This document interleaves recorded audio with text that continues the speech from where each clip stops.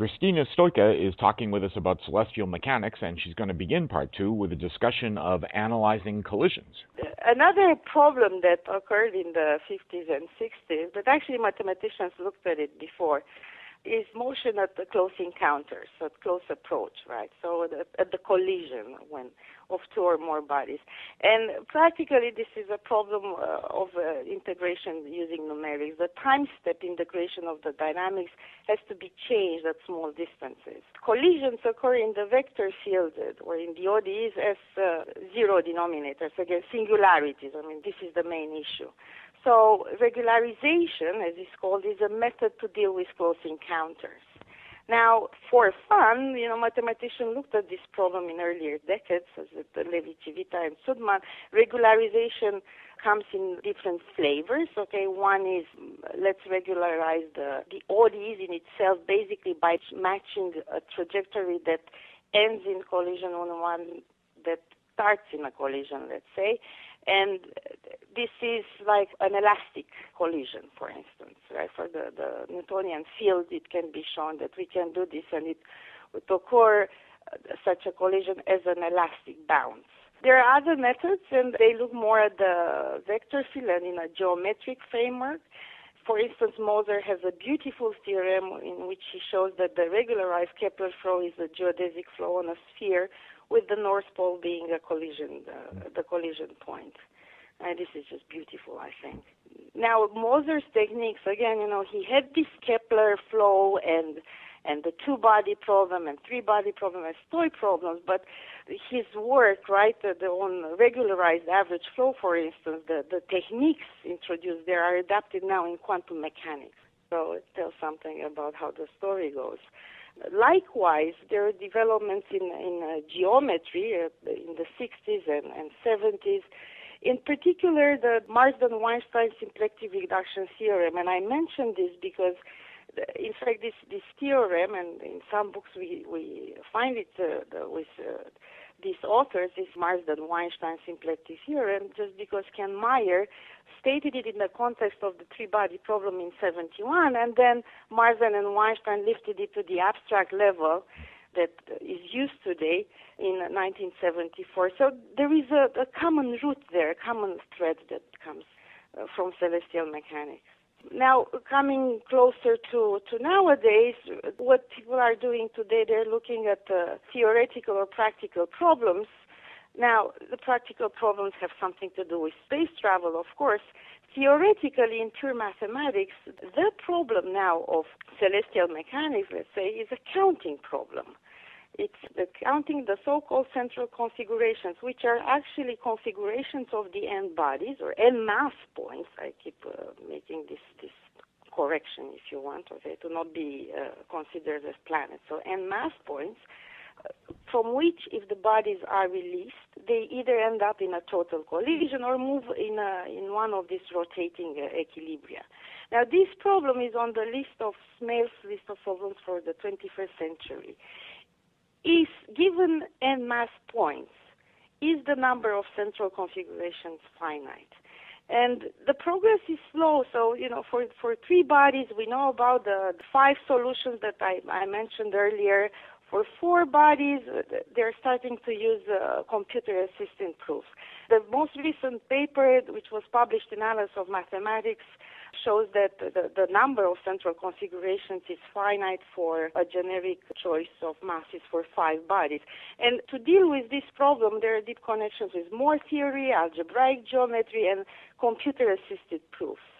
Another nice problem that is in the celestial mechanics community now is the geometrical regularization of the n-body problem. So for 2 bodies, we have the Moser regularization, and not only, right, we have more paths there, but for 3 bodies, it was shown in the 70s that actually this problem is not regularizable in an ODE sense, like the elastic bounce, as I was mentioning before. Instead, people are trying to smooth out, let's say, the vector field with techniques that roughly what they do, they slow down the time and zoom in on the collision point and then try to see this collision as something happening in a larger space where it looks nice, but in the projection in a smaller space, it becomes this collision. And another path is the search of periodic orbits in a numerical and or analytical way. And for this kind of problems, besides the numerics and trial and error, there are functional analysis tools, and representation theory, and equivariant dynamics. From a practical standpoint, I was mentioning that the n-body problem has a lot to do with space travel and astrodynamical problems. Space travel, they used about 15 years ago the natural dynamics that occurs in the restricted three-body problem to actually design a mission that went to the moon and came back. I won't insist on that. But other problems that are occurring, for instance, their generalization, let's say, from the n-body problem to the n full-body problem. So if we have, for instance, two bodies that now they're not mass points, but they're fully extended in space with volume and density, then even if we consider them as rigid bodies, just for two bodies we get a 12 nonlinear ODE system, reducible using the conservation laws to 6 nonlinear equations. Now, the applications of this may be closer than we think. They're thinking about mining in the asteroid belt. By the way, the asteroid belt is a belt of rocks, basically, in between Mars and Jupiter. These rocks never formed a planet. It's a planet that never got to be formed. Other applications, understanding the moon's stabilizing effect on the Earth's motion. Otherwise, Earth, we already know, would tumble all the time. And this is in connection with understanding certain mechanisms which determine the climate change. And finally, something very, very modern and showing up now is the intersection of data analysis with astrodynamics. There is a major problem out there with the space debris, right? As soon as a satellite or a little spacecraft has an accident and it explodes, it's all this garbage out there. And if a piece of this debris hits another satellite or a station, it might cause a disaster. So what one wants to do is to use data and really make predictions about close approaches of space objects and avoid them, right? Compute the probability of collision and avoid them when this is the case. But this is just emerging right now, so there is not much done. It's a very practical problem. It'd be very nice to look at it from a mathematics point of view. All right, Christina, that's quite a discussion of celestial mechanics. Do you have anything you'd like to add? Not necessarily. Well, I do have something to add. It's about the way celestial mechanics is regarded within the mathematics and physics community even, not by engineers necessarily. People think it's an old field where one cannot really bring much anymore. Yes, it's very old. It's one of the oldest quests in mathematics and in science, right? When we fall into the sun, or where are we?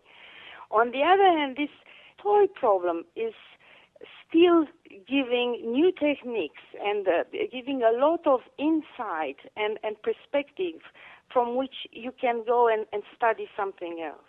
It's a base and it's a source of knowledge. And I do have a problem with people saying, well, okay, what's that celestial mechanics? Come on, what can you say new, right? Well, it's not really such, right? And as a base point for going and studying further geometry or topology or astrodynamics, becoming a specialist in astrodynamics is great. That's what I wanted to say. All right. Well, thank you very much. That's Christina Stoica, who is a professor at Wilfrid Laurier University, and she talked about a field that it had ancient origins, but it is still very modern. And you're still doing research. You just got back from a conference, right? That's correct, yes. All right. Yes. Okay. So, Christina, thank you very much. Thank you.